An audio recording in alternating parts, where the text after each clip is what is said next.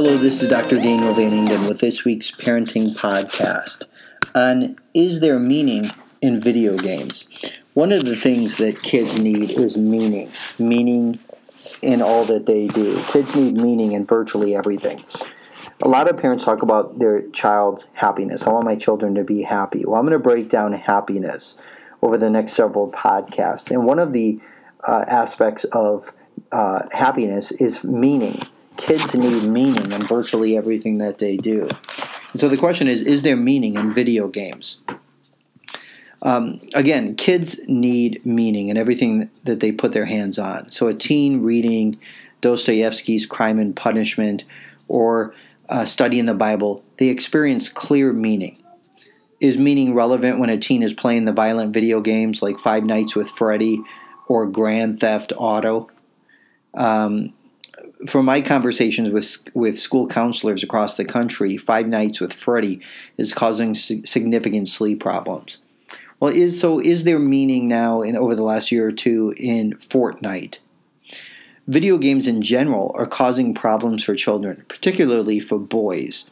While the benefits of video games may be developing logic to solve problems, decision-making skills, and improving fine motor skills, many of these things can be developed in other ways. The negative effects of video games need to be considered.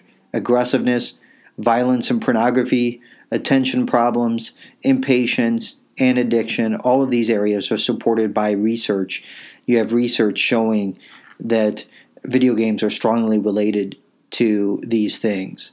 Kids use video games excessively, and they end up with quick analytical skills and reflexes, but they lack communication skills, they have few bonds with people, they exhibit little empathy, and they show minimal self-control. And you see that with so many children that have trouble following mom's directions when they're being asked to stop the game Fortnite, when they're being asked to go get ready for dinner or go do their homework or go clean their bedroom or bedtime.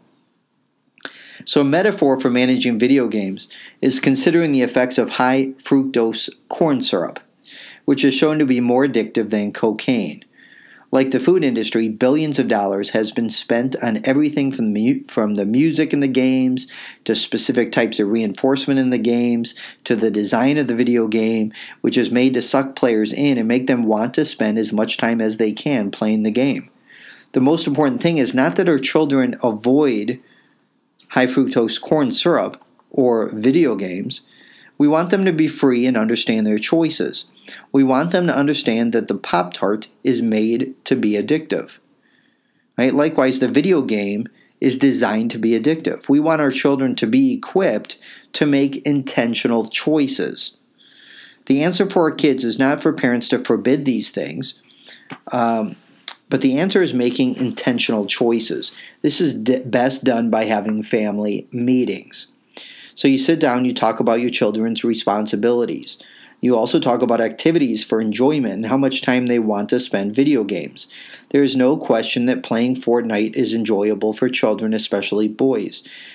But what responsibilities are getting put on the back burner? What other entertainment and leisure options are being eliminated if there's excessive gaming? So however your family approaches video games, a key point is that kids need downtime, but they don't need wasted time. Family meetings and reflection time make it more useful time rather than wasted time. Finding meaning also consists of learning that there is something greater than yourself. This is one of the lessons that I communicate to kids whenever I coach youth sports. One of the qualities of good team players is unselfish teamwork.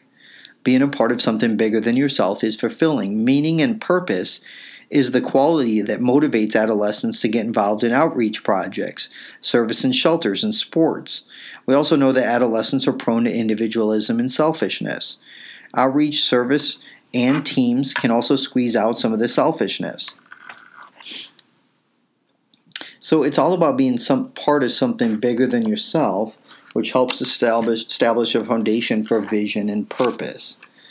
So I just read that section out of a meaning section on happiness out of chapter 7 of You're Your Child's Best Psychologist, 7 Keys to Excellence in Parenting.